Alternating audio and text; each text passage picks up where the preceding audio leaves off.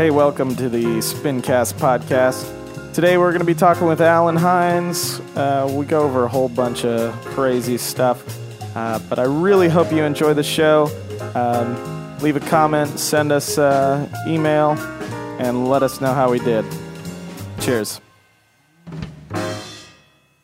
We are recording. All right. So this whatever happens. Yeah. So Sid seems happy, but his food bowl is empty now. He's now. I mean, he's devouring. Yeah, he's licking the remnants of his bowl there. Indeed. Yeah. I wish you had headphones, and in fact, this is actually something that I need to correct in subsequent sessions. Yeah. I mean, at some point, I'm going to need to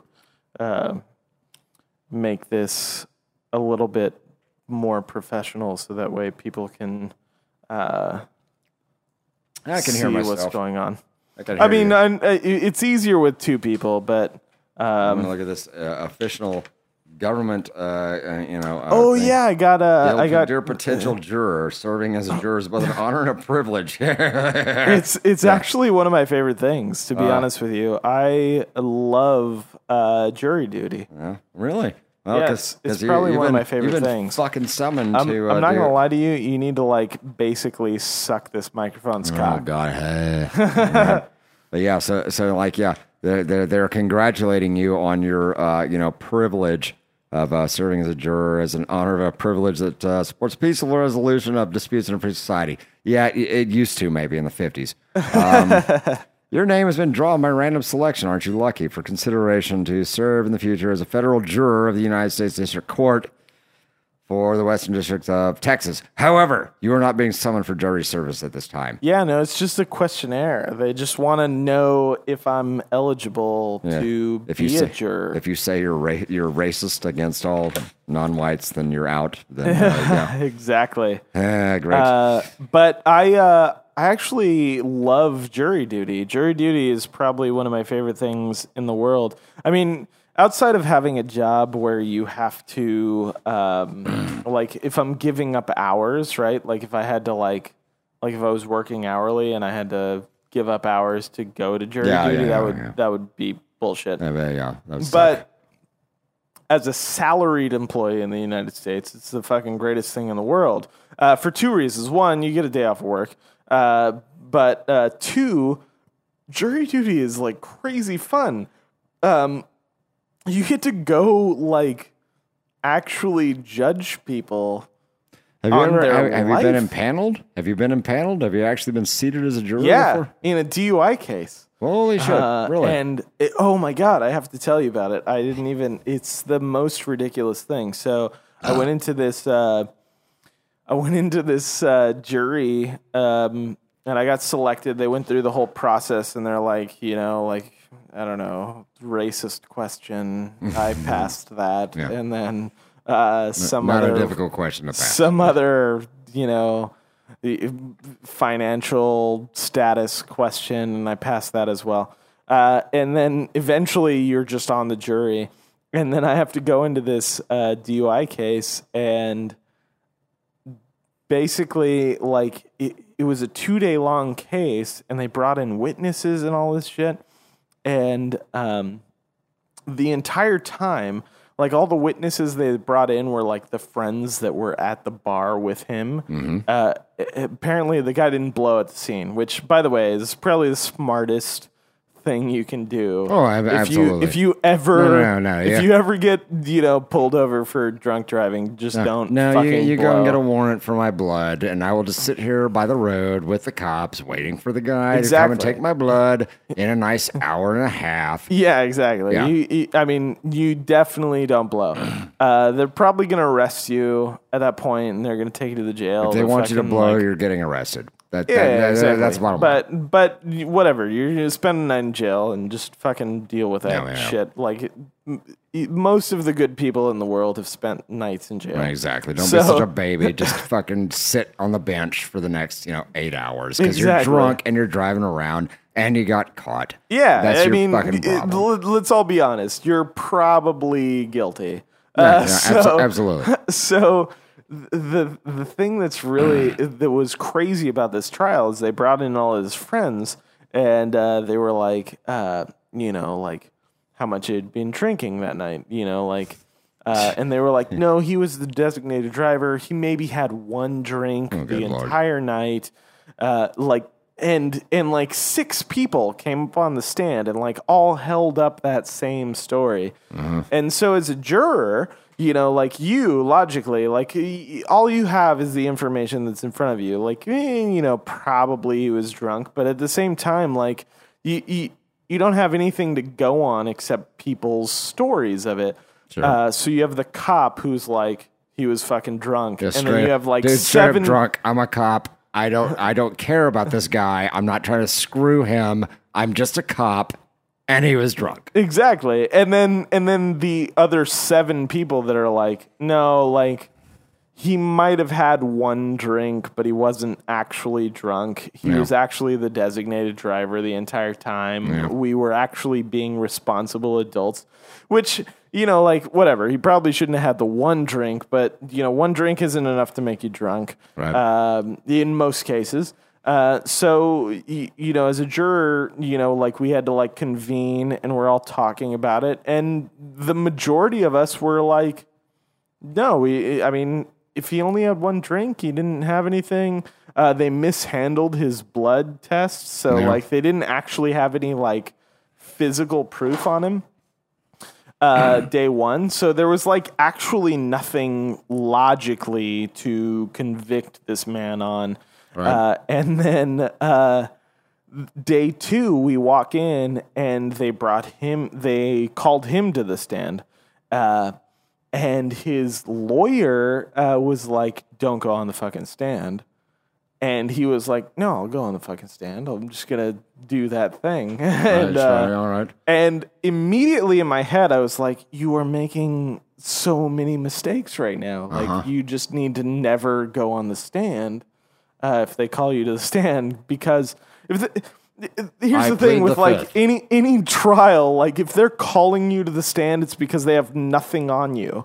And they're trying to trick you into confessing, giving up your fifth, giving up. Your fifth exactly. Like I'm not going to answer jack fucking shit. Exactly.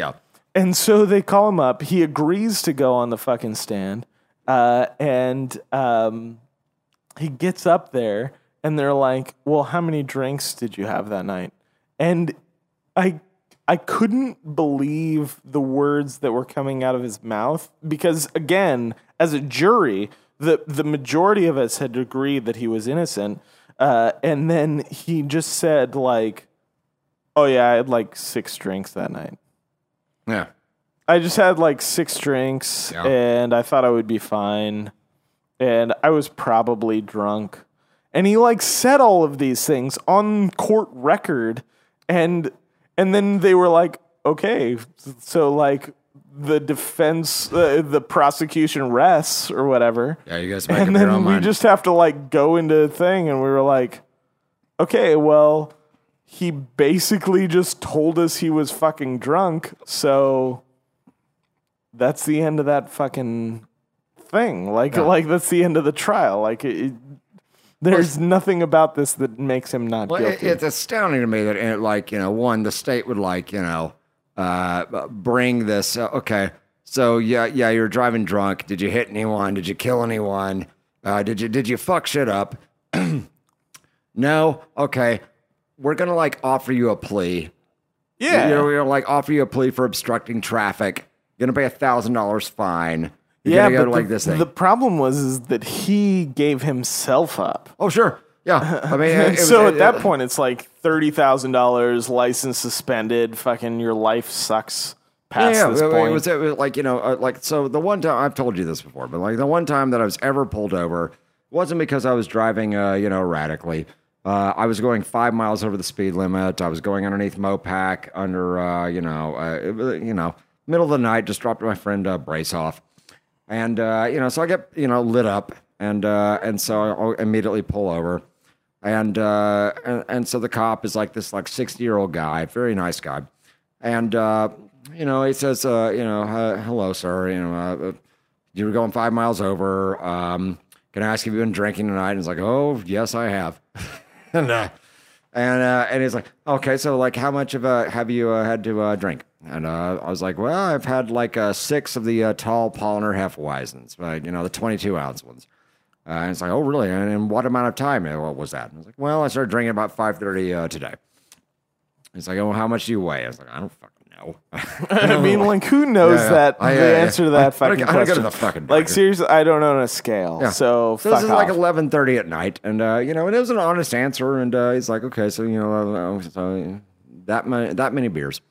And then, he asked me, okay, so listen, we got to do this. So why don't we do this? Because I can totally smell beer on you. And so I was like, okay, sure. And I get out. And, he does the thing. He's like, touch your, fingertip, tilt your head back, touch your fingertips to your nose. I do that, walk heel to toe, et cetera, et cetera, et cetera. I do all of that. And then, he says, okay, so can I just ask you something? What are you on right now? Oh, I'm on Adderall. Really? A prescription? Oh, yes, sir. He's like, so what is it, ADHD or ADD? ADD. So how much are you on? It's like, I think I'm on about 150 milligrams. And I think I'm on 150 milligrams. Like, I have no idea. Wow, that's a whole lot of amphetamine. Is that your prescription? Oh, no, not at all. No. It's like, well, why are you on so much? It was like, well, because that's what it takes. Like, all right, you can get back in your car. So I get in my car. He takes my license. He goes and runs my shit and, checks my warrants. And, I'm sitting there like, 10 minutes, but I'm perfectly like calm. I'm not like thinking, I'm going to go to jail tonight or anything. And, a few minutes later, it turns out I'm right. He comes back and like hands me my license. He says, okay, Mr. Hines, I can tell that you're a professional. That's my favorite part of the story is where he's like, that's exactly you're a goddamn professional. Yeah, exactly. It's like, I just need you to understand there's a lot of amateurs out, especially on Thursdays. There are people on bicycles. They don't know what they're doing. They've had too much. You need to watch out for them. Be safe. Yes, sir. Hands me my shit back. I drive the hell home, right? So, like, so basically where I'm going with this is like, if you don't have any business driving after drinking, then whatever fucking happens to you happens. Yeah, I agree with that. But I feel like in this situation, it was more the fact that, like, basically he got away with this thing, sure, right? They had nothing on him. He didn't blow. They mishandled his blood test. He had plenty of character witnesses. He had plenty of witnesses on the scene that would say that said that he wasn't drinking in any sort of excess. It's a designated driver. He didn't even like listen to their testimony. I mean, okay, fine. He had a drink, right? But it's like he wasn't doing anything that was. Well, he had like a half a dozen people like saying, he was like nowhere near like violation of the law. Yeah, he wasn't. Right? He wasn't drunk. I trusted him with my life. Blah blah blah. Whatever. And then he gets on the stand and goes, "Oh no, I was totally wasted. Like I was drunk. I was out of my mind. I shouldn't have been driving." And it's like you personally just cost yourself $30,000. Sure, I mean, which maybe that's a noble cause, right? Like maybe that's what people should do. Is I'm going to stand up for my right to say no, I was shit faced and like screw my defense attorney. Well, maybe not like stand up for your right to do that, but at the same time like stand up for be forthright. Yeah. Yeah, like I know I did wrong, right? Yeah. Like maybe that's honorable in some sense. But at what point does like honor become like fucking stupid? Liability. Yeah, I mean, like anytime you're not listening to your defense attorney, then you're a fucking idiot, right? I mean, it's deal with your moral baggage and later. That was a big thing too. Was like literally the lawyer was like, "Do not get on the fucking stand." No, that's a very easy decision then. Yeah. And he was like, "No, I'm gonna fucking represent my fucking self." Yep. Like like, okay, fine. You're stupid enough to get drunk and drive. It's a dumb decision. Don't do that. And then you're simultaneously just as stupid to like Not listen to your ignore lawyer? Yeah. legal fucking advice Yeah. on how you could potentially win a case. Yeah, you deserve it. You deserve. My you sister's- deserve it doubly. Like my- double down on how terrible of a person you are. My sister's my attorney, and she explained something to me that I never understood before. Back when AT&T was threatening the company I worked for because I dared to take a job with them because my VP there had been my VP at Wayport, which was bought out by AT&T. And so like AT&T was being sued for like billions of dollars for a patent case that I was a key witness in. And they basically instructed me to help them out in this when I got subpoenaed. And this is while they're like actively threatening my company. It's like, oh, fuck you guys, right? And so basically, where AT&T tried to go with this was saying, I told them my sister's my attorney. You're not my attorney. You're not going to be in the room when I get deposed, etc. And they tried to like make a claim that she had no right to be there, that they were like naturally my lawyer. And so my sister like made the point, no, you don't get it. Like, ever since the time of the Magna Carta, as your lawyer, I am you. Yeah. And I mean, like, and that's the thing that people don't understand is like legal representation is you. Like, you need to shut the fuck up for a second. Yeah, exactly. I'm going to stick my stupid ego aside. And they're, I think I've got like, I'm going to like claim my rightness. No, fuck you. You're going to like, claim your rightness after you've been like, let out of this legal jeopardy you're in. I'm your fucking lawyer and I'm telling you to do this. Fucking shut up. This is not hard, right? So, yeah, exactly. So like, just be quiet for a second. Yeah. Right. So I mean, I can imagine that maybe that would be, certainly enlightening and entertaining. The only times that I've ever like done, I've been summoned for jury duty, not for a federal thing, but for like, several state things. And I've like, dutifully gone and like, I'm going to go down to the thing. I'm going to go and like, answer the questionnaires. I've done it. I've taken off work. I'm like, that's been my day. But like, the one time that I've done it, earnestly like that, it had been for like, some bullshit in a like personal injury case. And I go down there and basically the way it works is like Travis County, courts. And they you file into the courtroom, and half of you go to the left and half of you go to the right. And the ones on the left where I was, you're fucking irrelevant. You're already struck. The ones on the right are the only ones that they actually care to talk to about, like, have you ever been in a car accident? Have you ever, like, had a personal injury claim, etc. And so I'd wasted my entire day just to sit there, being totally ignored as the lawyers for this, dude who had like gotten rear-ended by somebody. Yeah, but you made $6. I did make $6. This is what I'm saying. It's again, like going back to my original point, like jury duty sucks if you like took off of work and you have an hourly position somewhere. If I was a contractor, I've been But pissed. like I'm getting paid for my job now, and we're talking on this goddamn podcast. Yeah, true. Technically speaking, Yeah, right? ditto. Yeah. So if like if someone wants to like waste my time in a courthouse, yeah, I agree. Like I feel like I've had my time wasted. I'd rather be either on the jury or not and know that right away. Yeah. But I like the idea of the potential of being on a jury. Well, I agree, and I think I can like actually like buy into it. Like,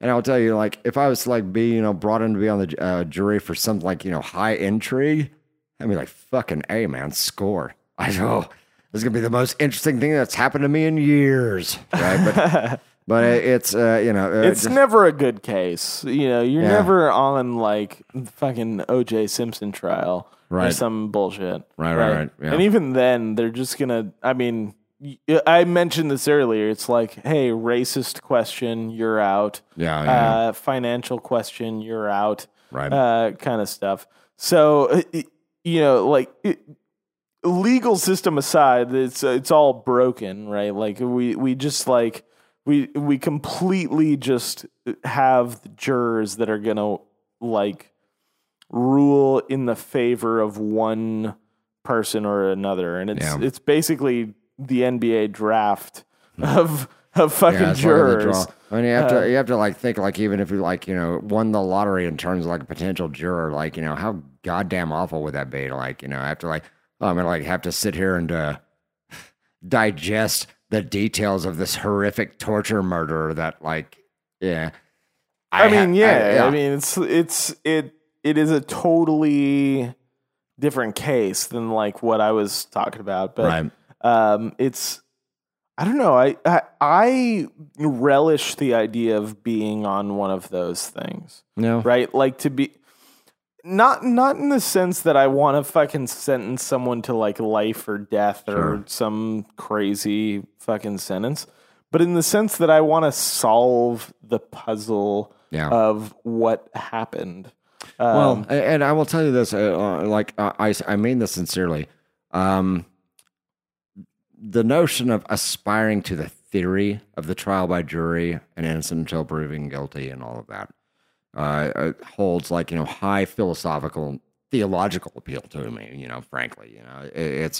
I would not want some, remorseless statist judge declaring me guilty or not. Right. So I totally get like, the moral imperative to do this kind of thing. Right.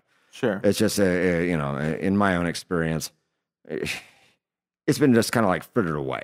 Right. But like, if I was able to like choose, yes, you can like be, an actual jurist on this thing of consequence that, society will, be shifted by from here forward. Oh, absolutely. I would do that. I would like kind of demand to be, on that position. Right. I don't know. I guess it's you get the good with the bad. Diamonds among dunghills, as Thomas Jefferson said, right? Is that something? Diamonds among dunghills? Yeah, that was Thomas Jefferson talking about the Bible. Oh, really? Is that a Bible quote, or is that just that's Jefferson? Jefferson wrote his own version of the Bible where he. Did he write the whole Bible or just No, he wrote if you can look it up, as a Jeffersonian Bible. He basically looked at the four Gospels and he extracted what he believed was credible that the personage of Jesus might have said, and he got rid of everything else. Right? And interesting. Very interesting. It's so he took everything that the personage of.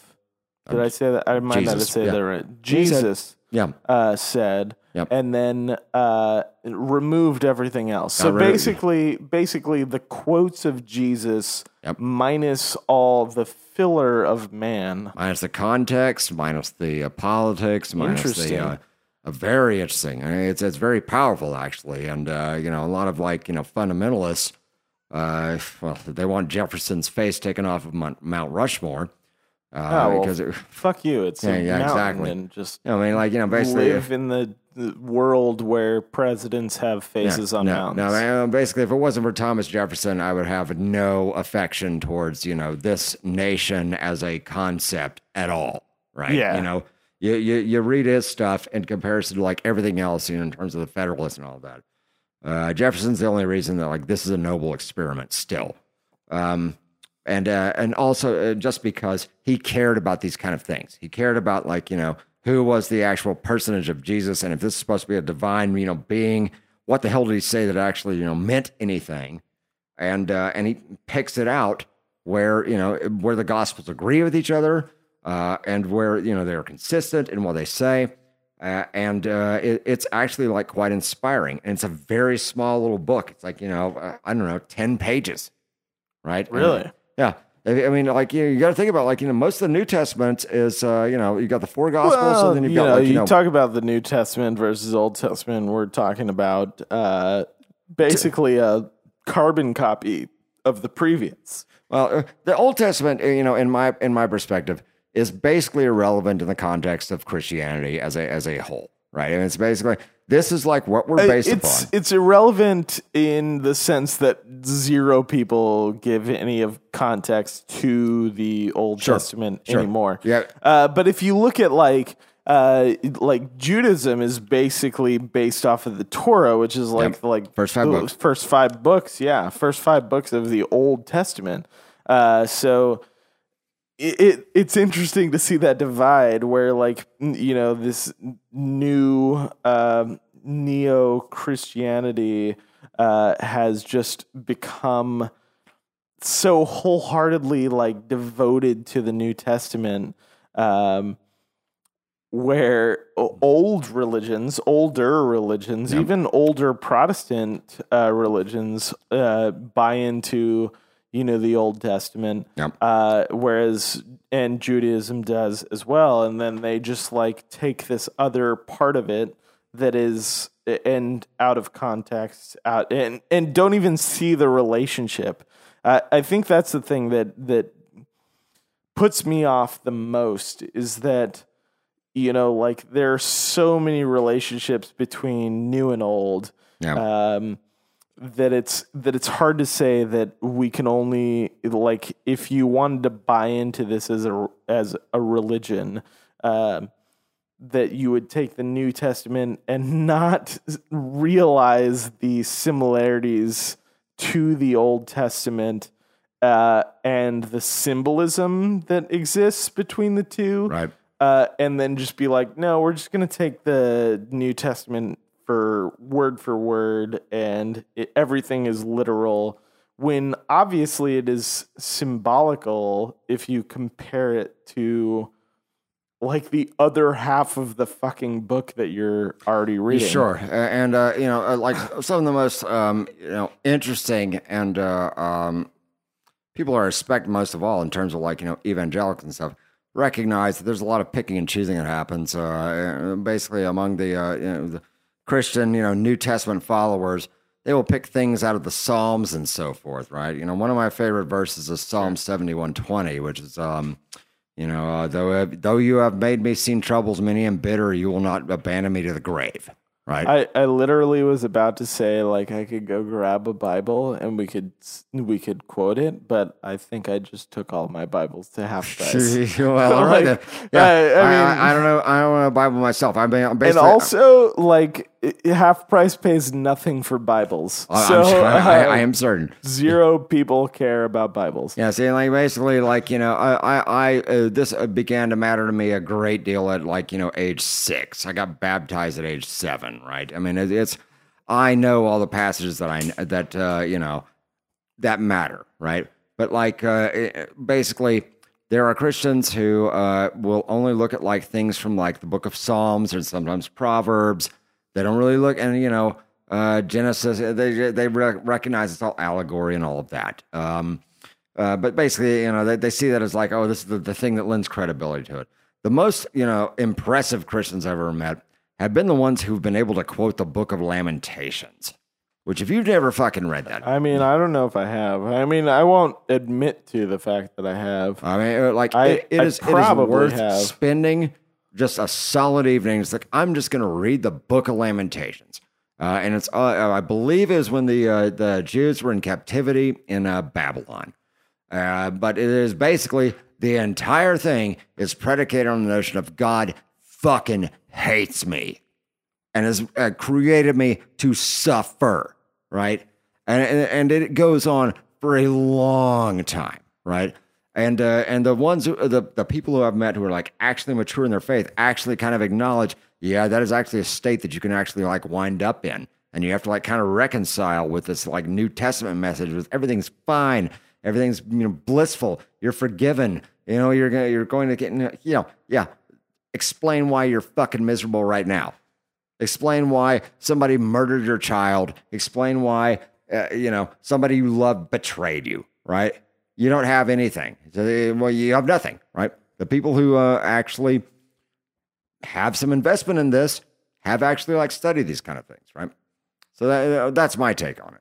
So basically my take is people look at the New Testament, if you look at it in the whole, you got the four gospels, of which, Thomas Jefferson extracted maybe 10, 20 pages of what Jesus said. And you have the rest of it is like Paul's letters, lecturing people on their sexual morality. That's the rest of the Bible. And then you have finally the, Gospel of John, the Revelation, where, John's 90 years old and on a fucking fever dream, talking about how the world's going to end. It makes no sense. People say, oh, there's the symbolism, in it. There isn't. None of it makes sense. And none of it correlates to anything. It's an old man spouting off on what he thinks the apocalypse might look like, right? Sure. Doesn't mean anything. So, I don't know. I think that there's basically, I think there's substance in every religion I've studied, So, yeah, I mean, I think is the same for me. I used to be kind of obsessed with religion. I think ideally it is a beautiful and amazing thing that can be a part of people's lives that drives them forward to greater things. But at the same time, I think it corrupts very easily. People just mutate ideals that they don't even fully understand themselves through literal interpretations of phrases that who knows who the fuck wrote, and then it just becomes terrible. It's whatever validates the opinion they came in. Yeah, exactly. And again, I think that religion can be beautiful if you come at it with this open mind, where I personally am probably wrong all the time, and then maybe there's some guidance, maybe there's some fulfillment that I can get out of words, out of literary, literary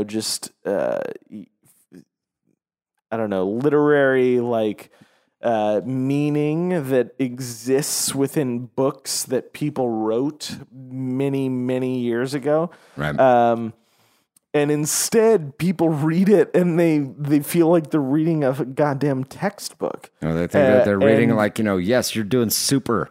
Do exactly what you want to do. Exactly. Yeah, do these 5 things and then because you're forever. Totally on top, right? Yeah. I mean, to me, I'll put it this way. To me, the central valuable thing about Christianity is the precept of, I don't care how shitty someone was to you, you still be kind.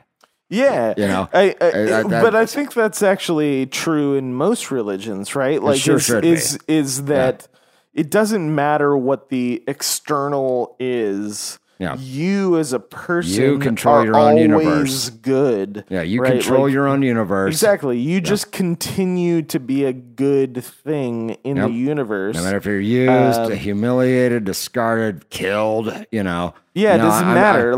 You just live on kindness. as a... Yeah, exactly. You just live on as a kind, just... good thing, a good entity in the world. Yep. And I feel like all religions teach that, like everything, anything that I've ever read or studied or attempted to study. And I'm saying this is a half drunk white male in America with privilege Joe and privilege. all of this shit. Yeah. Right. Yeah. We'll get into a privileged conversation another time. Exactly. I don't apologize for that but at the shit, same right? time, I'm saying all of that, saying Christianity isn't right in and of itself. It is right because it has values that are correct. And those same values exist in almost every other religion that exists. Islam, and atheism. Judaism, atheism. Yeah. Some of the best people in the world I've ever known are Taoism, atheists. all of them subscribe to the exact same thing, right? Be a good person. Yep. And if you are a good person, not necessarily good things happen for you, but good things happen in general. Yeah. Right? Like if everyone is just a good person, then everyone benefits from the fact that good is everywhere. Yeah, be the change that you want to see in the world. Is basically Yeah, what I it boils down to. mean, you know, this is totally like we could just quote Michael Jackson lyrics and just be Yeah. like, "I am the man in the mirror" and all this shit. Yeah, sure, right. sure. But it's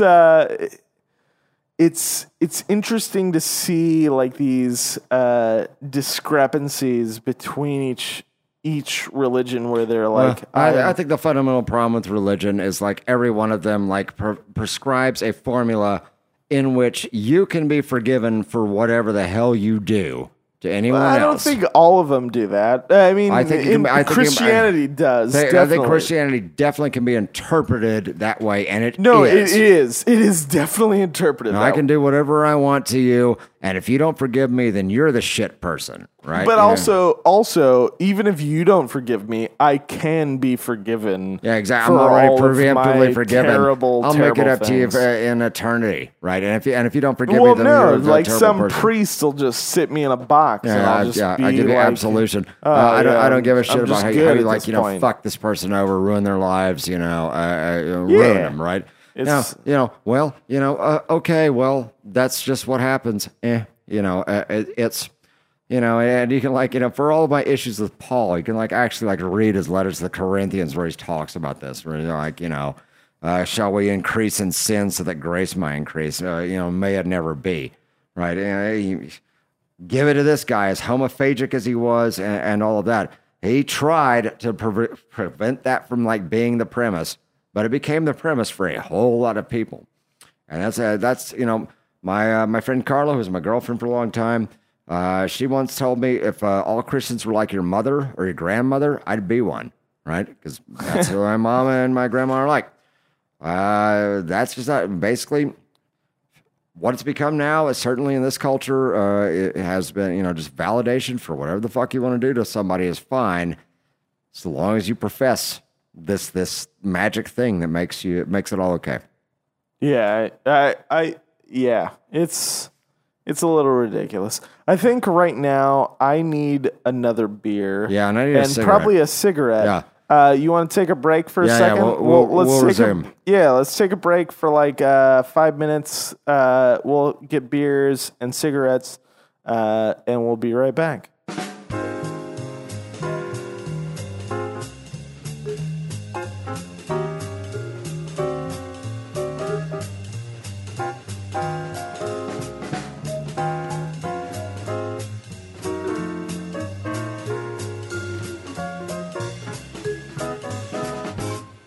All right, we're back. It was a good smoke break. Got new beers.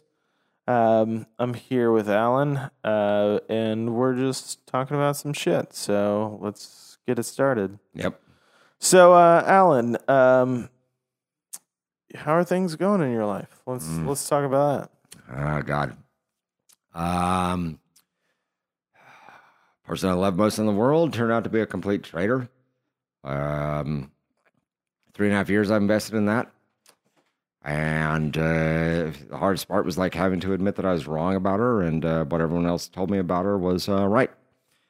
And so, just kind of trying to absorb that. But, finally, at least once I found this out, I was in a position where I could handle it.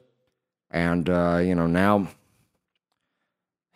just kind of writing off what I'd invested and what I'd lost. And that's, at least I've gotten to the point where I'm not grieving anymore, which is something. God, it was a long time coming. It was a hard time coming, but, gotten there. Well, I mean, let's talk a little bit more about how that situation came to be, if that's cool. Of course. I want to tell my origin story. Yes. I mean, I don't know if we need to go all the way back. Well, you probably do. I know this story, so it's a little, for me, it's a little bit I'm just gonna hear the same thing before as I've heard before, and as much as I believe that this is something that has become you, um, I'd rather let's get the abridged version. Let's get to it as quickly as possible. I fell in love with this person the day she sat across from me in fifth grade. We never could be together because she was the good little virgin church girl all the whole time I was growing up, and I was the pot-smoking metalhead. We didn't see each other for 25 years after we graduated from high school. We met at our reunion. We immediately reconnected. We fell in love with one another. I took her to Big Bend, flew her down from Fargo. Totally fell in love with one another then. She couldn't deal with it. She ran away from it. She did everything she could to break our relationship, make me hate her, betray me, use me, lie to me, all that. And I just kept forgiving her until I finally, 3.5 years this goes on, where she wouldn't just tell me, listen, you blew it by falling in love with me. And if you hadn't done that, then we might have been something, but you did. Therefore, I'm no longer sexually attracted to you. So move on. She never could do that for me. And so she just kind of kept stringing me along, until, I finally found out it was all, lies. Everything that she ever done, she lied to me, lied to other people she was with, lied to all these other people. And, this whole time, so one of my best friends in the world is my former girlfriend. She was my girlfriend for 8 years. We lived together for 7 of them. I'd seen her the maddest I thought that, she could ever get, until I actually told her how hurt I'd been by somebody else. And then I realized I'd never even seen her mad before in my life. I mean, she just, something I'd never seen before, right? So that, made me feel, good about myself, but at the same time, it was like a dagger in the heart, because it was well, geez, I guess I haven't ever been hurt as much as I should have been hurt, right? So I just spent all this time trying to, persuade myself I hadn't been wrong about this person. I hadn't been, I hadn't wasted all this love, all this life, all this time, all this stuff. And I come to find out that I'm, wrong. But thankfully, at the point, that I find this out, I'm able to just say, okay, I'm writing it off. It's over. Done. Right? And the last most recent guy that she was with, one of the most poignant things he said to me, because I've become friends with him, was that, she damaged him so deeply that he's just, I just don't want to be in a relationship with anyone else ever again. It's not worth it. It's not worth the investment. It's not worth the pain. It's not worth the risk of being lied to like that. I was the only one that felt that way, but it turns out I'm not. So, it's a hard thing to have, be so disillusioned, after something that, you've literally believed in your entire life in terms of who a person was. But at least I'm able to absorb it better than, I ever had been before. So that's where I'm at. Fair enough. Yeah. Let's talk about outside of that. Where's your life at outside of these romantic relationships? Well, that's a big open question. Is that basically I've focused myself on this relationship issue so deeply for 3.5, 4 years. Basically, I left what was a cushy lifetime gig at AT&T after they bought out my company. I could have just stayed there, worked about 2 hours a week, not done anything interesting with my career from that point forward, collected the paycheck. I could have retired with a full pension at about age 58, I think was what it was when I ran the math. It's your age plus years of tenure at the company. Once that equals 70 years old, you get full pension. You can retire. And when they bought my company, that's they grandfathered that in. I've been there for 12 years. That was 2010. January 1st, 2010 was when I started my new job. So wow, I've been there 12 years. If I'd stayed there for another 8 years, then I basically could have retired with a full AT&T pension in my mid to late 50s. I gave that up out of moral principles because I can't be a bullshit slug, non-worker, non-contributor. And that was everything that I saw the AT&T was. It's people whose job was to have a job. So, I basically, on the moral high ground, just washed my hands of it and walked away. I went and swang for the fences at this next startup that, almost got bought out. And if it got bought out, I would have cashed out about $1.5 million. It literally got within 24 hours of being bought out. I didn't know this until after the fact. The deal fell through and all my stock became worthless. But, at the same time, that's what led me to meet you. Oh. And it's what led me into, it's where I'm at now. Where, I see a lot of upside here, but, if I had my druthers, when I was looking for a job after I got laid off from druthers, that's a great word. That's an old hillbilly word, right? Yeah. If I had my druthers, when I was looking for a job after I got laid off at the place where you and I met, sure, where we were working together. Yeah. At one point, my mom, my family is very, close knit, very supportive. She's like, well, Alan, if you can't find anything that's right for you, you can just call yourself retired and work contract for us. You can come and live with us. You can take care of us in our old age. You can take care of the house. You can, do the chores and everything. It's fine, right? And, that didn't sound so terrible to me, but I just didn't feel like I was, done yet. I want more patents, right?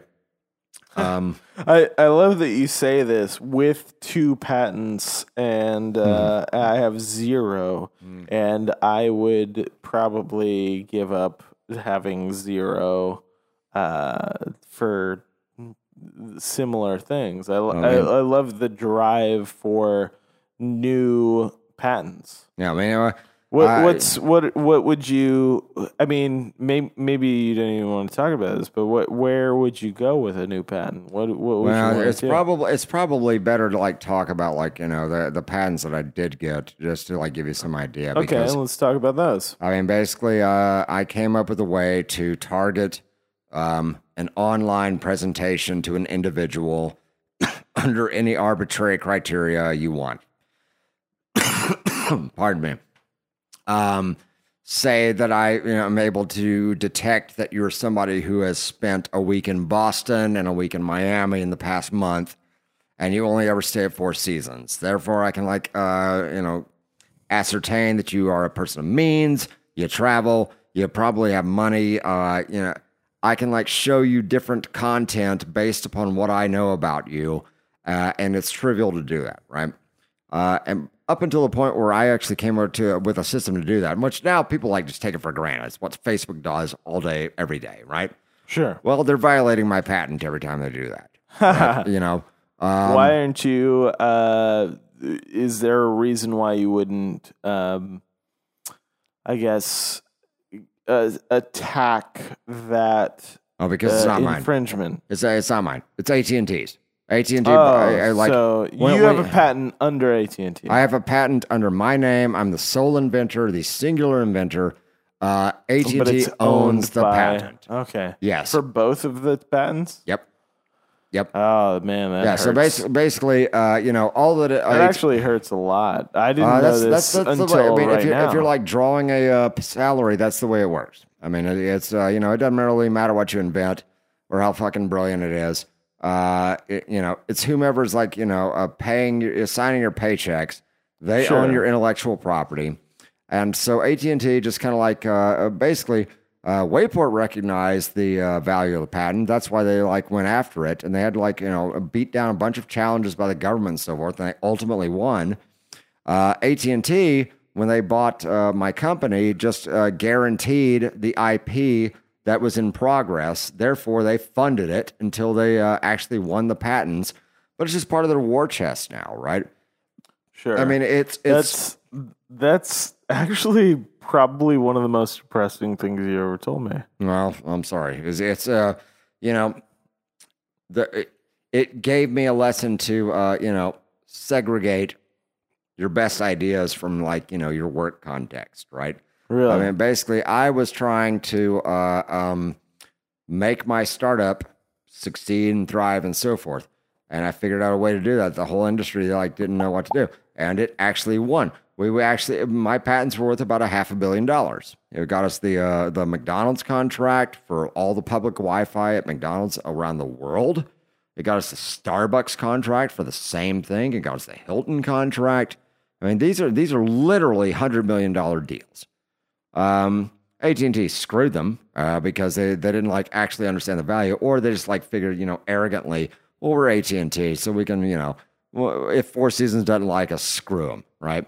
But sure. up until the point where where my stuff came out into fruition, people thought it was impossible to actually target web content to any end user individually.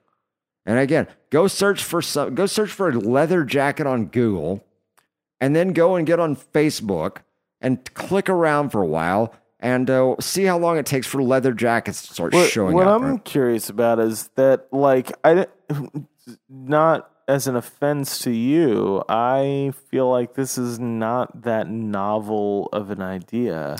Indeed, now it is not. But at the time, it was considered completely impossible. So how long ago is this? So I started working on this idea in about 2000. Okay, so we're talking about 7 years ago.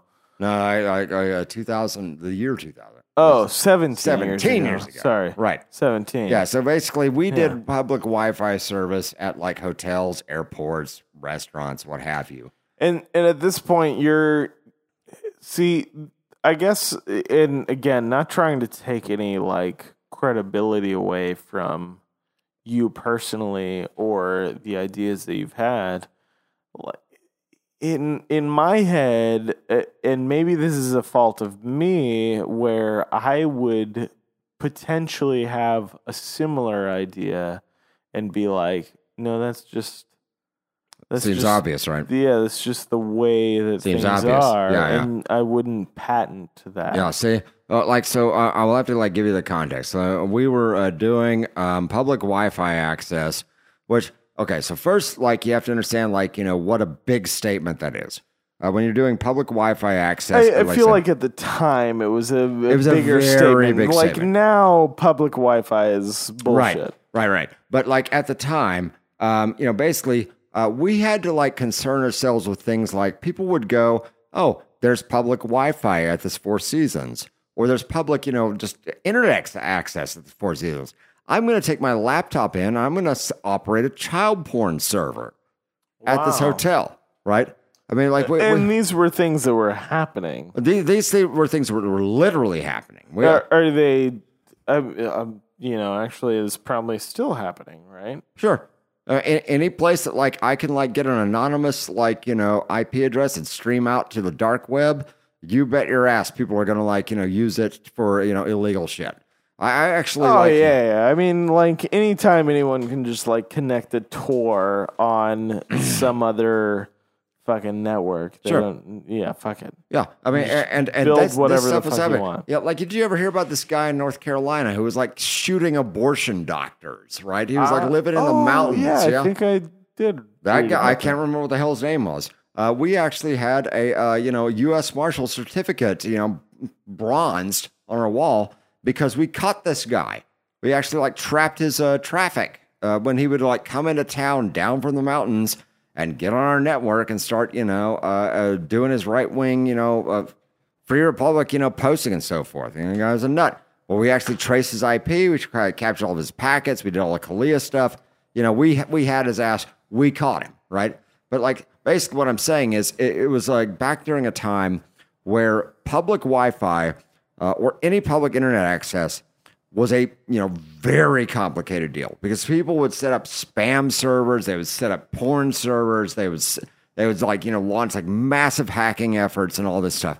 And the way that it all just worked, like DDoS attacks and stuff sure, like that. basically, I'm at a hotel. You don't know who the hell I am.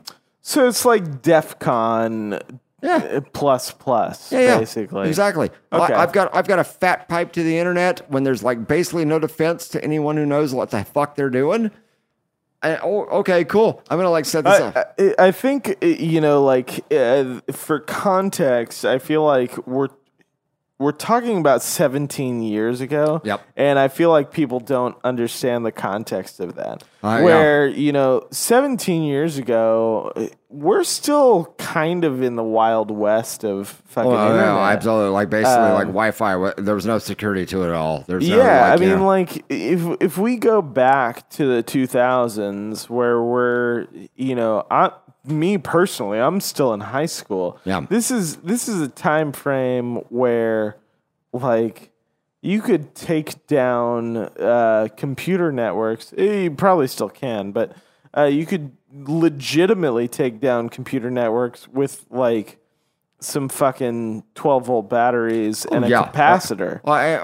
You could harvest EMP pulse a fucking raid server. You could harvest data. We could harvest personal data hand over fist. You could use any public access point to spam the whole world. You could fish the whole world. Yeah, I mean, it was again, like to go back to like the idea of like what we were dealing with at this time was just, this was the Wild West. I mean, this is, prior to this is people learning the internet. Prior to this is BBSs. People don't know what the fuck's going on, and then 2000 about comes along, and we're just it's literally guns to guns. Oh yes, and so basically we had a public face to our offering. We're like Four Seasons Hotels, like contracted with us, or this tiny little pissant Austin company, to do their do their internet access around the world. All right. And on top of them, Wyndham Hotels, Starwood Hotels, the big fish were out there. McDonald's is trolling for us. Starbucks is trolling. Everyone want to do public Wi-Fi, things that everyone takes for granted right now. Right. Of course, there's Wi-Fi. That's actually really interesting to say. Like everyone takes all of these things for granted because I'm younger than you for sure, but I remember a time where like internet was not a thing that people had. No, you had no right to expect it would be in any airport, hotel, or whatever. No. Yeah. Like I've been in airports in my lifetime where you're just disconnected from the world. Yeah, exactly. And actually, I've been in times prior to that where you were anywhere and you were disconnected from the world. Right, sure. Like people didn't have fucking cell phones. Yeah, sure. And so the fact that you were I actually remember being in an airport for the first time and being like, oh, there's public Wi-Fi? I don't even know what that fucking means. What do I do? And to be fair, it was provided by AT&T. Yeah. Right? But while working off our corpse, right? Yeah, I mean, it's so ridiculous to me now, obviously, I walk into any airport now. Everyone's got Wi-Fi. I just get into fucking Wi-Fi. I get on the plane, I got Wi-Fi. Sure, yeah. If I pay $1.25 or whatever the fuck it is. Yeah, and back at the time, basically. But it wasn't a thing. It was just like. No, it was not only was it not a thing, it was a thing that you were insane to even try to offer. Because if I put, back in the day, if I was to put I'm going to do public Wi-Fi at the Austin Bergstrom Airport. Within 15 minutes, somebody is streaming child porn from that airport. Really? Oh yeah. Wow. I mean, basically that was the context. If they're not streaming child porn, they're launching DDoS. If they're not launching DDoS, because this is basically war driving. Yeah. Right? Like, exactly. I mean, it's exactly There's an that. open relay It's like, point. Oh, I'm going to like send out like millions of spam messages until you kill my account and shut it's down my IP interesting to address. think that like this could have been worse if Uber existed at that time. Yeah. I mean, basically, And it was bad, probably, but it wasn't as bad because the people that had access to it were marginally slim. People were, like the people who were like in charge of what we did as a company had like a moral compass. You're not going to like use but even our the people that were using it, right? Like you talk about like who's in the airport, people that are traveling, right? So like the percentage of people that would use this maliciously is very, very few. Yeah. And it was actually kind of difficult, right? Like you had to take a cab out there. Unless you were deliberately doing it, which they would do. Well, yeah, people are deliberately doing all of the things all of the time, right? So, right. But this is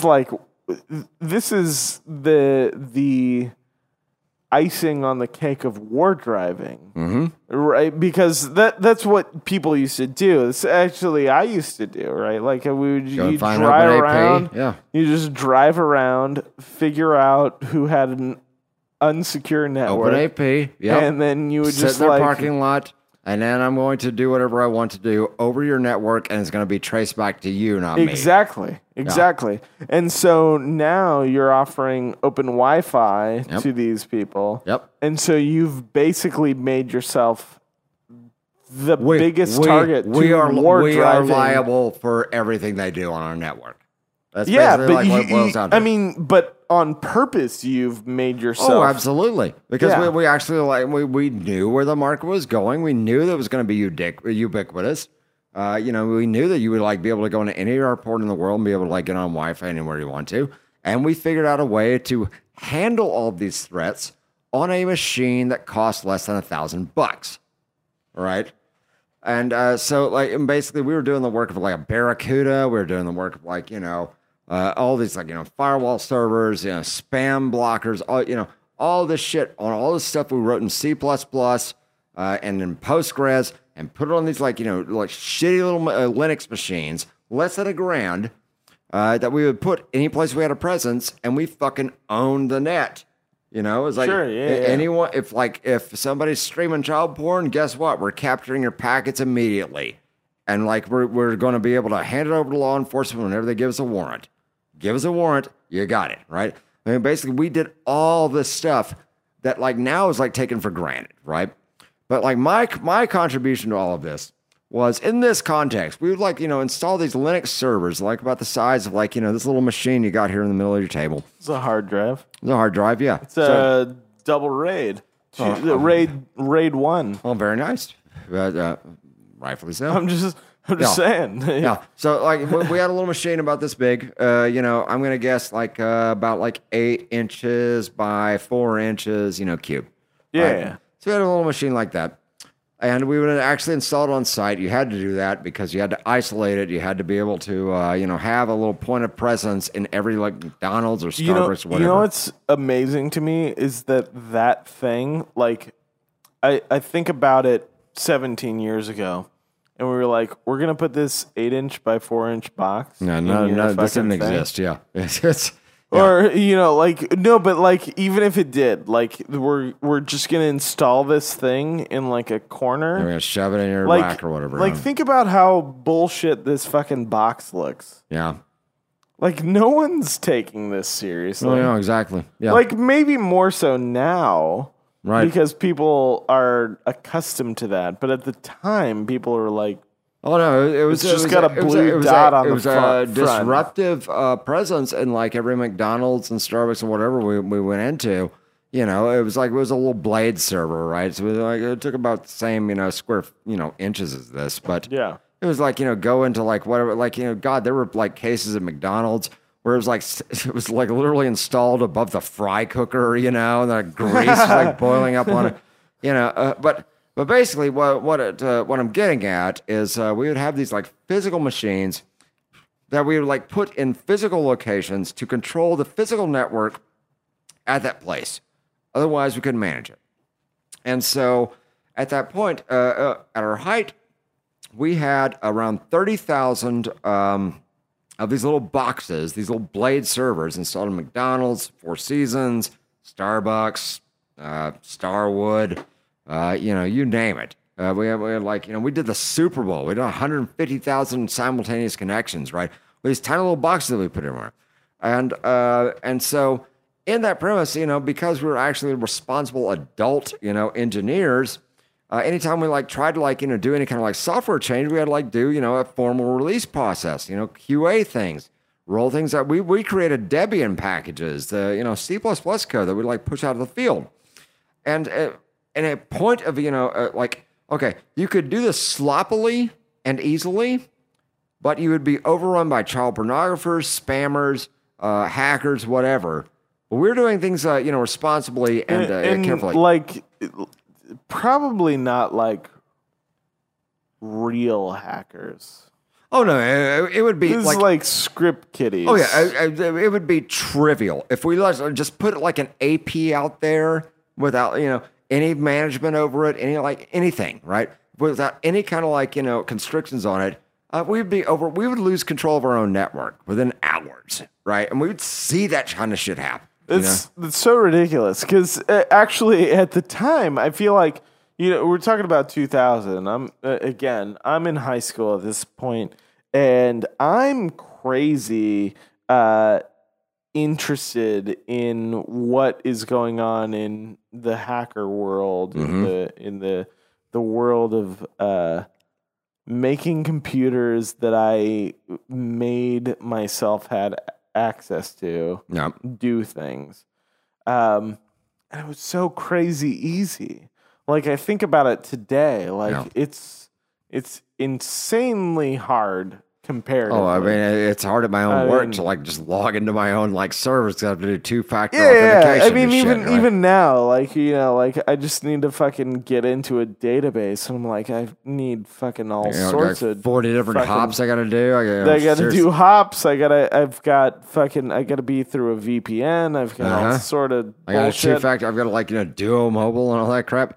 Yeah, I mean, none of this shit existed, right? No, but and that's what I'm saying is at the time, it was so easy. It was just I have an IP address. Yeah, I can connect to that thing. Yeah, exactly. And so basically, what it boiled down to is we had these 30,000 different Blade servers out there in the world, McDonald's, Starbucks, whatever, right? And we were rolling Debian packages to all these machines in order to do anything, to add a period to the end of a sentence on some marketees, right?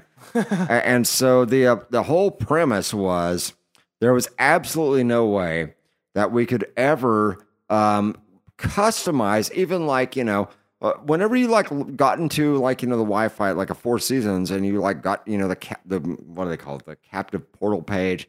You didn't see a thing that looked like Four Seasons. You saw a thing that looked like Wayport. That was our branding. It was us messaging them.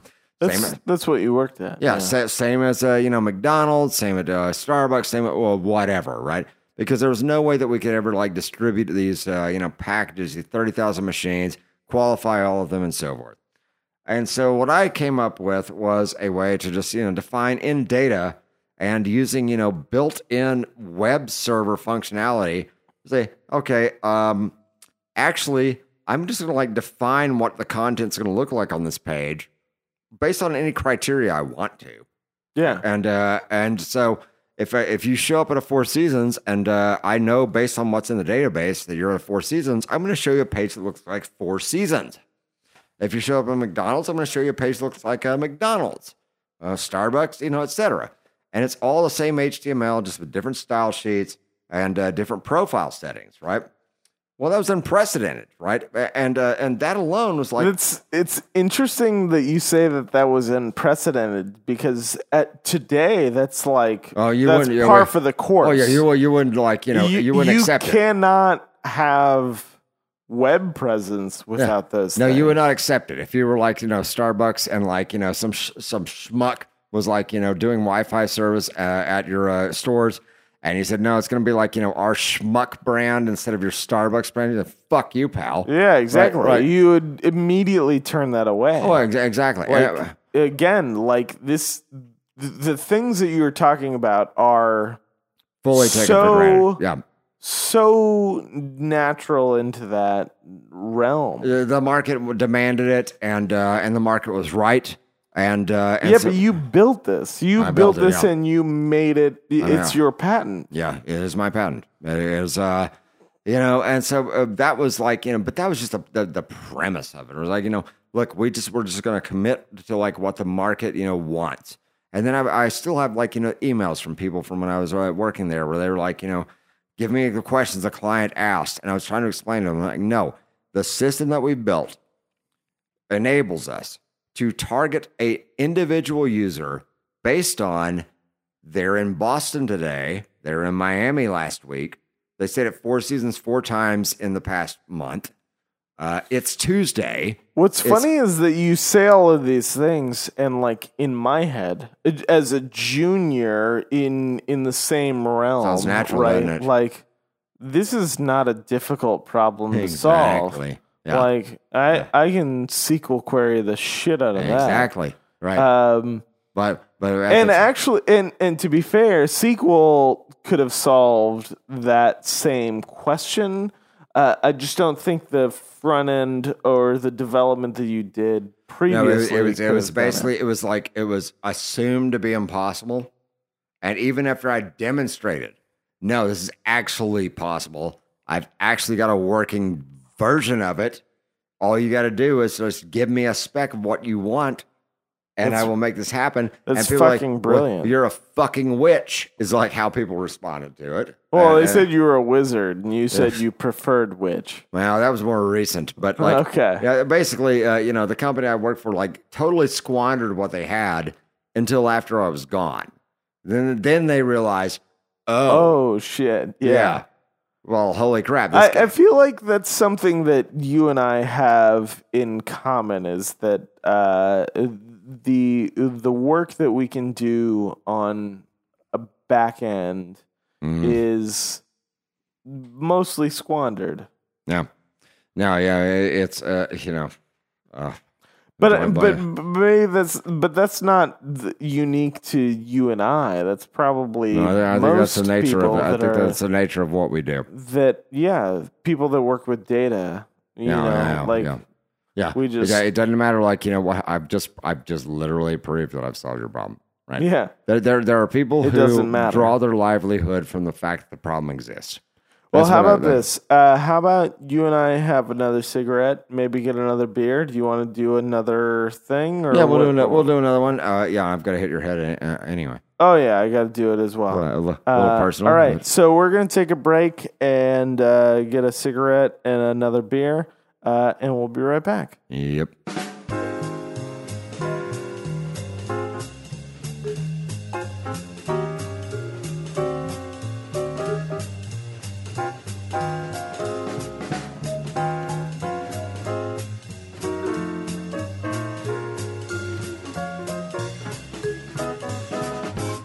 All right, so we're going into the third session here. We just had a cigarette. I'm petting Sid. Cracking new beers. We're going to do one here. I'm petting Sid. If you don't know Sid, that's your problem. Sid is the best cat in the world. But we were talking a lot about technology and the difference in technology back when Alan had made his patents and now, which is an interesting, I don't know, it's an interesting dynamic between what exists now and then, because all of the things that he was talking about before are things that we take so much for granted now. An easy dilemma would be, before the age of SSD and after. It's everything we did was on hard drives, and we were on, hard drives. I feel like it's before that too, though, because SSD wasn't till like 2010 at least. Yeah, it was a while later, but it was like basically effectively the dark ages compared to like where we are now. I mean, it's everything that we take for granted now was at one point considered to be impossible in terms of product offerings, right? You could offer the exact same generic template to whomever, but you couldn't customize a presentation for your customer. You couldn't brand, a captive portal like Four Seasons or Starbucks or whatever. It was just assumed, impossible. And based on the way that we were doing it, it probably was, because we were compiling C++ packages to render HTML pages. We had to manage every single byte of memory. That was just the way it worked, and this is before the day of I don't even think REST APIs had even been, coined as a concept at that point, right? So, probably not. Actually, that's an interesting concept now, because this is something that's come up in my life, actually, more and more, is the idea of a RESTful API. Yeah.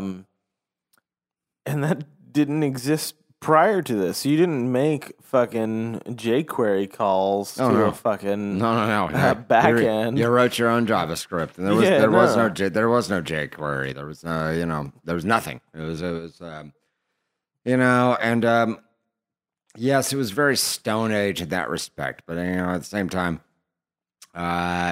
even my competitors, in the space at the time, I kind of respect what they did more than I respect, the people who use, the canned jQuery templates and, everything's a damn JavaScript object. Everything's goddamn JavaScript. And everything's JSON. Everything's JSON and JavaScript. Fucking, you know this about me. I fucking hate all of the JSON. Just fucking store shit in a relational database. Man, I basically, I have as much respect for the people who have no respect for relational databases as they have for me. All the work in the industry is anyone who's does, database really, there's a million jobs out there. You know what all the jobs are? Is cleaning up the shit show that have been created by their developers who don't know jack fuck about storing data, processing data, validating data, indexing data. Oh, let's use MongoDB. It's no problem. Who cares? Nothing matters. Nothing matters.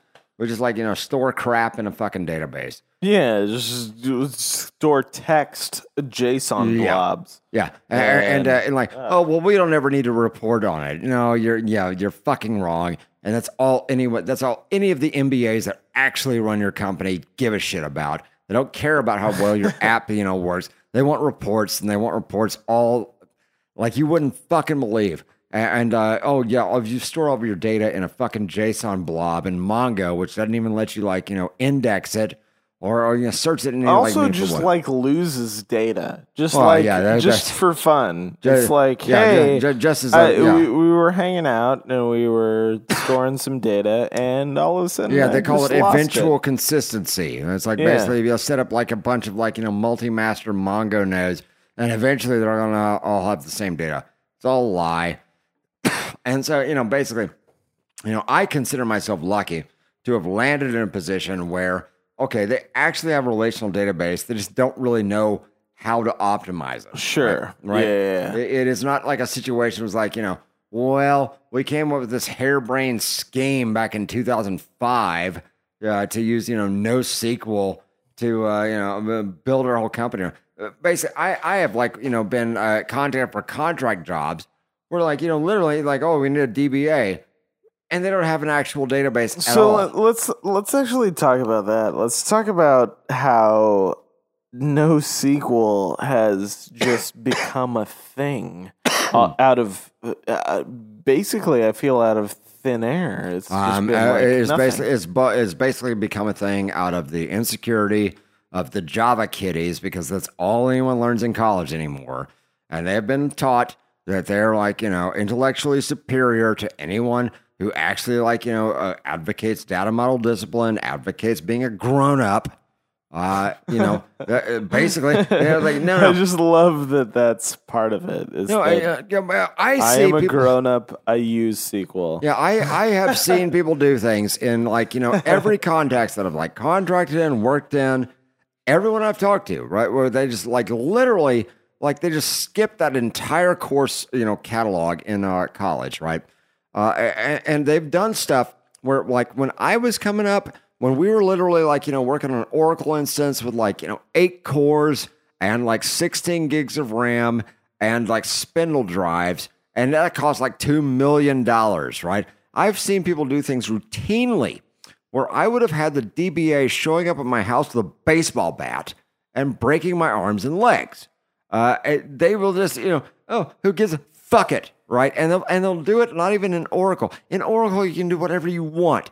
Nobody cares. It all just works. But they do it in like MySQL, the weakest, shittiest fucking database engine I've ever even imagined could exist. And what's hilarious about that statement is that I've worked in databases like a tenth of what you've worked in databases. Yeah. And MySQL is probably the worst thing that I've ever worked in.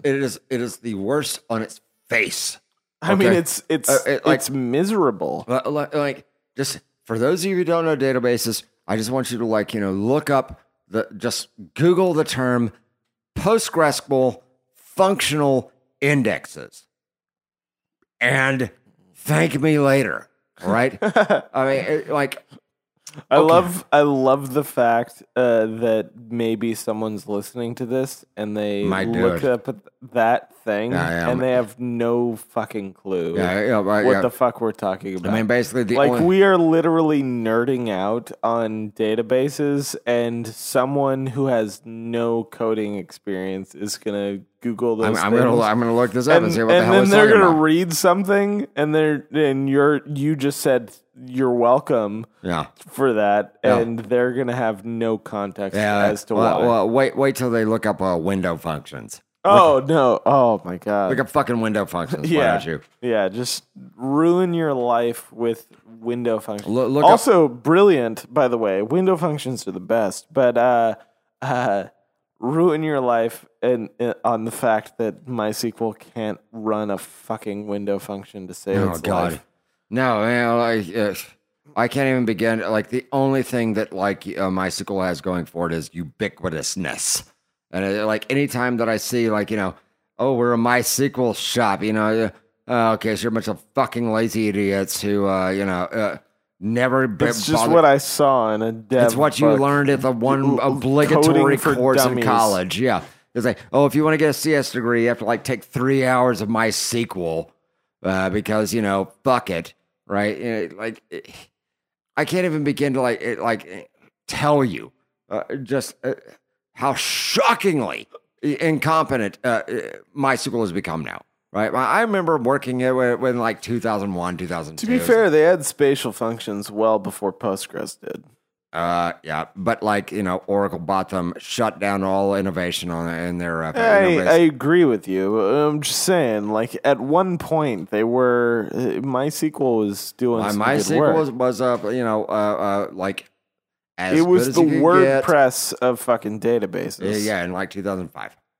Yeah, and if they continued on that path, it would have been great, I feel like. Because it's the same right now. We talk about WordPress development, right? If you want to build a web page. Right. If you want to build a website, WordPress is probably the way you want to do it, Yeah, you want to borrow strength and so forth, right? But you just throw up WP Engine, and all of a sudden I've got fucking functionality out the fucking ass. Well, other people solved your problem for it. But basically, what my issue was, and that's what MySQL was at one point. Was I just need a fucking database. Basically, and that's my issue. Is basically the MySQL community's answer to Postgres has been to ignore every problem that Postgres has solved, right? Let's talk about parallel sequential scans, right? Okay, I've got 18, cores on this machine, and I have got a bunch of crap that's going to have to do, a bunch of complicated joins. Why can't I distribute this workload across my 18 cores? Well, in MySQL, you can't do that. In Postgres, you can now. Let's talk about JSON object stores. Oh, man. Let's actually talk about JSON object stores. Because in MySQL, they can only be stored as text, and it is the worst fucking thing. Oh, in the yeah. goddamn world. Like, basically. Especially considering that dev on the front end, especially, is moving towards that. Like all I need is JSON. I just need JSON, that's JSON, what the JSON. developers want to do, and they've been empowered like way beyond what any reasonable. Basically, when I was coming up in this field, the DBAs were the fucking sovereigns, and you couldn't do anything without like their approval. Well, the whole industry has like decided, well, we don't like that because the JavaScript kiddies don't like having grown-ups telling them what to do. And they think, which honestly is actually really ridiculous in my head. I actually had this come up recently. Someone was arguing with me about a database structure, and I was saying, no, this is the way we're gonna fucking do it. And they were like, well, we just should store JSON. And I'm like, you're fucking using Node. It doesn't matter. Everything returns as JSON. Like, Yep. you're just fucking. All you're gonna do is use some sort of, like your connection. You're not using anything that is going. You're not writing real SQL right anymore. Yeah. Basically, what I see, and I will stand with this as long as I'm in this industry. Where the industry went to hell is when somebody somewhere decided that people who know nothing about databases get to have an opinion about anything having to do with them. You know what I think it was, and I'm saying this as a junior in this thing, is when people decided Ruby was a thing. Yeah. You don't have to think about it. Yeah. You don't have to think about it. You just follow these formula. Now, because let's be entirely honest, Ruby is not a thing. No one was for like 15 minutes. Building It anything. was a flash in the pan. Yeah. No one's building anything in Ruby. Right. But it created a premise. Exactly. Yeah. Which was, let's just fucking... You don't have to care about what's on the back end. Throw and return fucking JSON everywhere. Yeah. You don't have to. You don't have to give a shit, right? Yeah. But basically, when I was coming up, when I was at your age, there wasn't a damn thing I could do. The reason I got Oracle certified was so I could actually work effectively, because otherwise the DBAs would shut me the fuck down, right? And rightfully so. One of the best DBA I ever worked for was angry Czechoslovakian guy named Bernard. God Almighty, angry doesn't even cover it, right?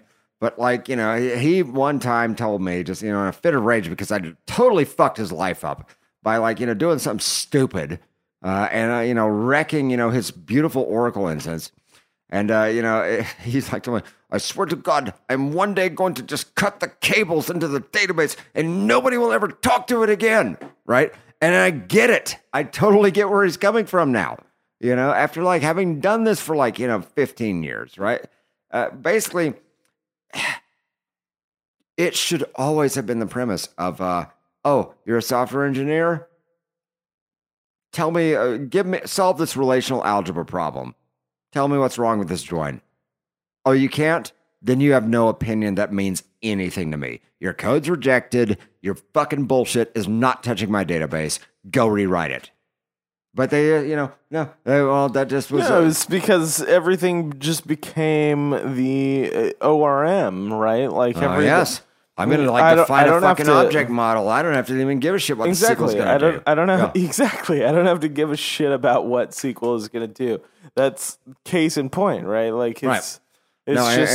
I'm just going to select dot all from whatever. Select everything from everything, and I'll let my application logic do the joins in memory, because that works. Yeah, right? Exactly. Yeah. Because people's computers are great. Well, I don't know who didn't die on the picket line that should have, but they should have.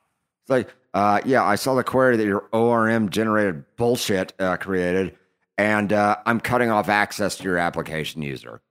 Anything you want out of the database, you get to go through me. And and the business doesn't like it. Fuck you. Fire me. And you don't get any data. This whole fucking thing goes down. Exactly. Literally, I leave and it's a smoking ruin. And what's happened is the industry has mollified these babies for like 15 years. And so now, if you go on Monster and like look for like, DBA jobs or data engineer jobs or, database analyst, shit. Oh, there's plenty of work out there. There's more work out there right now than you'd ever imagine possible. The few things that I've worked or looked at since I, got laid off from the place where you and I worked together have all been people who, give you one example. One company that's been around for like 20 years. They have 700 different clients. They have 700 different databases, very much like each other, but not exactly like each other. Because they built this all in Mongo or something? Yeah, well, they built it all in MySQL. They have it all running on one server with, spindle drives. They all use the same template, schema. But like this client, they decide, we need an index on this column, but not on this other column. Oh, we need we need to add this column to this, table for this client, but not this other client, right? Oh, we have no foreign keys. Just all this stuff where it's like, they just didn't think anything mattered about the fucking data. Nothing matters. Just do whatever the fuck you want.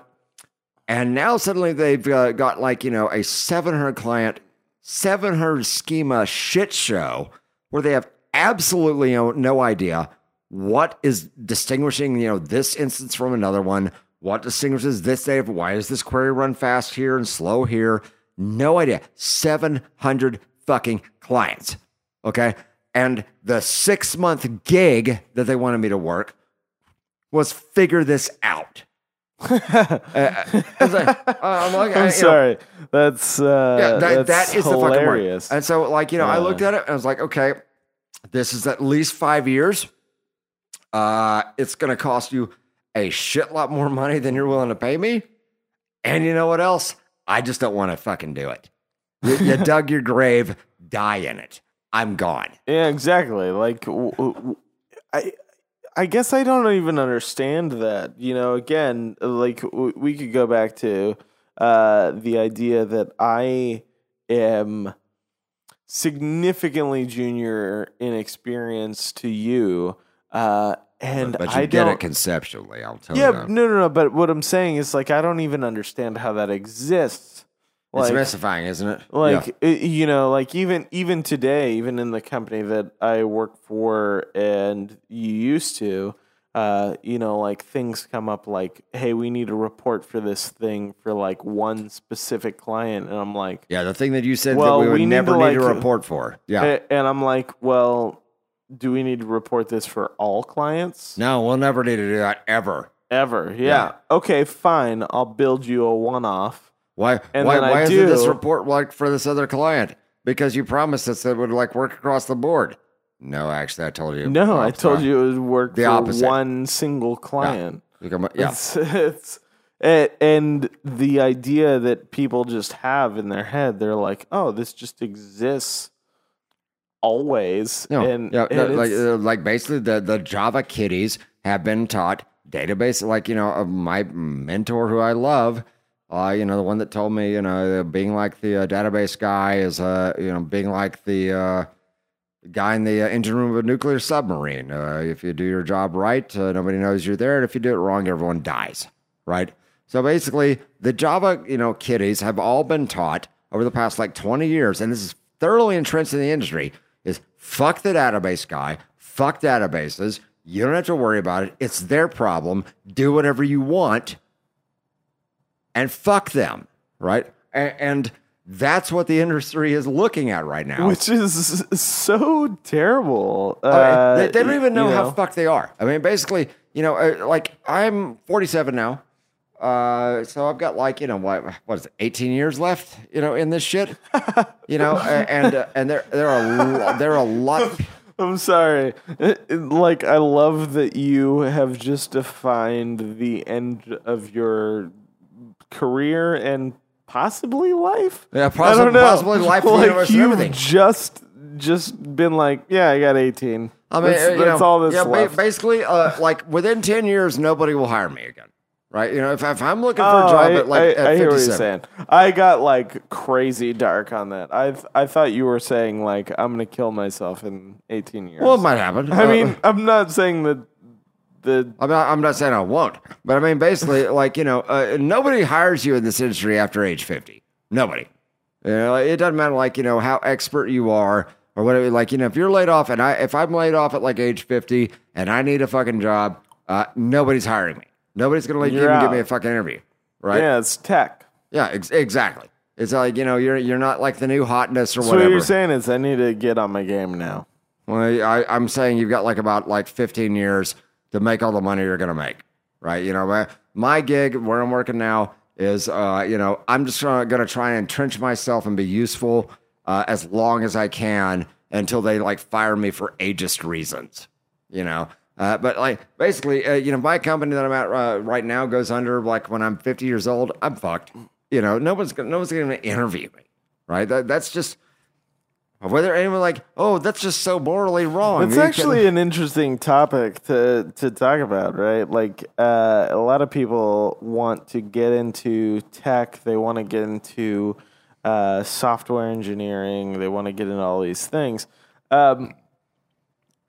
And it is totally like a hot button job, right? Like all of us, I mean, you and I both want to work in this industry. Anything else? We've both worked in startups, which, you know, startups historically hire young, right? Oh yeah, absolutely. So like, arguably, you should have probably never been hired. At the place we work together. No, basically I was a strong arm on someone else's recommendation. Yeah, exactly. And I'm not saying qualification wise. Like, obviously, you should. Oh no, totally have worked there. If I had not had an in there's no way they would have hired me. They wouldn't Yeah, even interview exactly. me. Like out of the blue, just because I was over you 40. meant nothing. Yeah, that's because I was over 40. Yeah. So that's an interesting concept to take into play. Is that like, you know, for me, it's 20 years. Yep. For you, it's like 9. Yeah, like you know, something. no, literally, like you know, if I'm unemployed within the next 3 years, I don't expect I'll ever work in tech again, other than like contract gigs. I really think that's true. That it was like, can you hear me now? Yeah. All right. Basically, I do not think, you know, if I was like laid off at my current job or fired or whatever, I don't even think I get a second interview with anyone because I'll be 50 years old. Yeah, and at that point, it's an interesting concept, the ageist concept. Well, it's you know, the dirty open secret. I mean, it's you know, I know someone who's a brilliant programmer. You know, she's a girl. She's you told me about her. Yeah, she's 50 years Oh, old. we should bring her on to Red Tide. I should, yes. But she's brilliant, and she's like, you know, an Android. She's one of the first Android developers. She got laid off from the company I was at before the company I worked at with you. And that was about 3 years ago, I think it was, a couple of years ago. She hasn't even gotten a second interview with anybody, right? And she is like, you know, nothing but like, you know, top flight experience. She's had to like go back to school to get health insurance. And it's the kind of thing where, you know, my only aspiration right now is It's interesting to think about that portion of like economical burden, right? Like, you know, software engineers are not well off, right? Like, you know, you and I both make. We make a decent living. Yeah. We make money in, you know, like I can complain all day about how much I make. You could probably complain about how much you make, but we make enough to like actually be sustainable in whatever America exists, right? But the fact that like outside of the jobs that we currently hold, if either of us got fired, like, or left for any reason, or had to leave for any reason, you have a future. I don't. Yeah, exactly. Like I have much more opportunity. Oh, absolutely. To like continue doing the same thing. I know. And you have a lot of hurdles in your way. It would be very unlikely that I would ever land a salaried position again, like after I reach age 50. I know probably, most of the people I know work in tech. Most of the people I know are software engineers. Most people I know are brilliant software engineers. Among the ones that are like, I really hope that someday I get to be a part of the brilliant software engineer. I do include you. I already include you in that. But like, like several of my mentors, one guy's like 55 years old, another guy's 60. They are, I would do anything. They're among these people where like, if I bring them a problem and ask them their advice on something and they tell me what their advice is, I'm not going to argue at all. I'm going to go, oh, okay, I'm going to do exactly what the fuck you say. Thank you, sir. Right? Brilliant guys. They've solved every problem that I've ever, could have come up with, to them long before I ever did. Two of them are employed. I don't know if you ever met my friend Lane. I can't remember if you did or not. Did we go to that one bar together? I think we might have. Was he larger? No, man? he's a lanky little guy. He's 5 years older. But he's wonderful. He's the guy that like taught me all about databases. But like after he got done with his gig at the job that I worked with him last time, he taught me everything that I needed to know about like working with databases. And he just, after like his last most recent layoff, he's like, I'm done with tech because I'm not going to like try to, I'm not going to like talk to these people. I'm not going to like, debase myself, having these stupid, JavaScript kiddies who aren't going to hire me anyway, trying to bust my balls, right? So like now he's like working with his wife, remodeling houses. But I mean, This is the glaring open secret. Basically, this is my job right now is going to be my last job in tech where I have a salary. Anything going forward from here is going to be me working contract for people who know what I do and need for me to do what I do. And it's going to be, I will do what you need me to do for $250,000. Otherwise, I'm not doing it. And to the extent that I don't get that, you know what? I'm going to take care of my mom and dad. I'm going to, take care of the family assets. The tech industry cannot wait to dispose of you once you reach age 50, no matter what your capability is. They're just, and they will never ever even think that's what they're doing. Yeah, they're just like, oh no, it's just a culture fit, blah blah blah. No. You need people to do accounting. You don't really give a shit how old your accountant is, right? But you sure the shit you sure care about who your software engineers are, and especially when they're database people who your whole stupid perspective has been, oh, they don't really matter anyway. How dare they have an opinion on what we do? Well, I think maybe you don't appreciate them while they're there, right? Or actually, no one does, even after they're gone, right? No. You and I are not appreciated. You just blame whatever problems happen on them. That's how it works. Yeah, once they're gone, you just oh yeah, it must have been the database guy. Oh yeah. His shitty work here, it's his problem. And you milk that as long as you can until you're turning 50, and then they're done with you. That's what happens. Yeah. So, I consider myself I've had a lucky life, and I've met wonderful people, and I wouldn't do anything else other than what I do. I love what I do, and I'm brilliant at it. But I'm quite grateful to have an out of I got a family who will see after me, and I will take care of their property. And I work at my nephew's snorkeling / scuba adventure cabana in the Bahamas. Once he opens that, because tech ain't gonna do jack fucking fuck for me once I get old enough. Yeah, that's my take.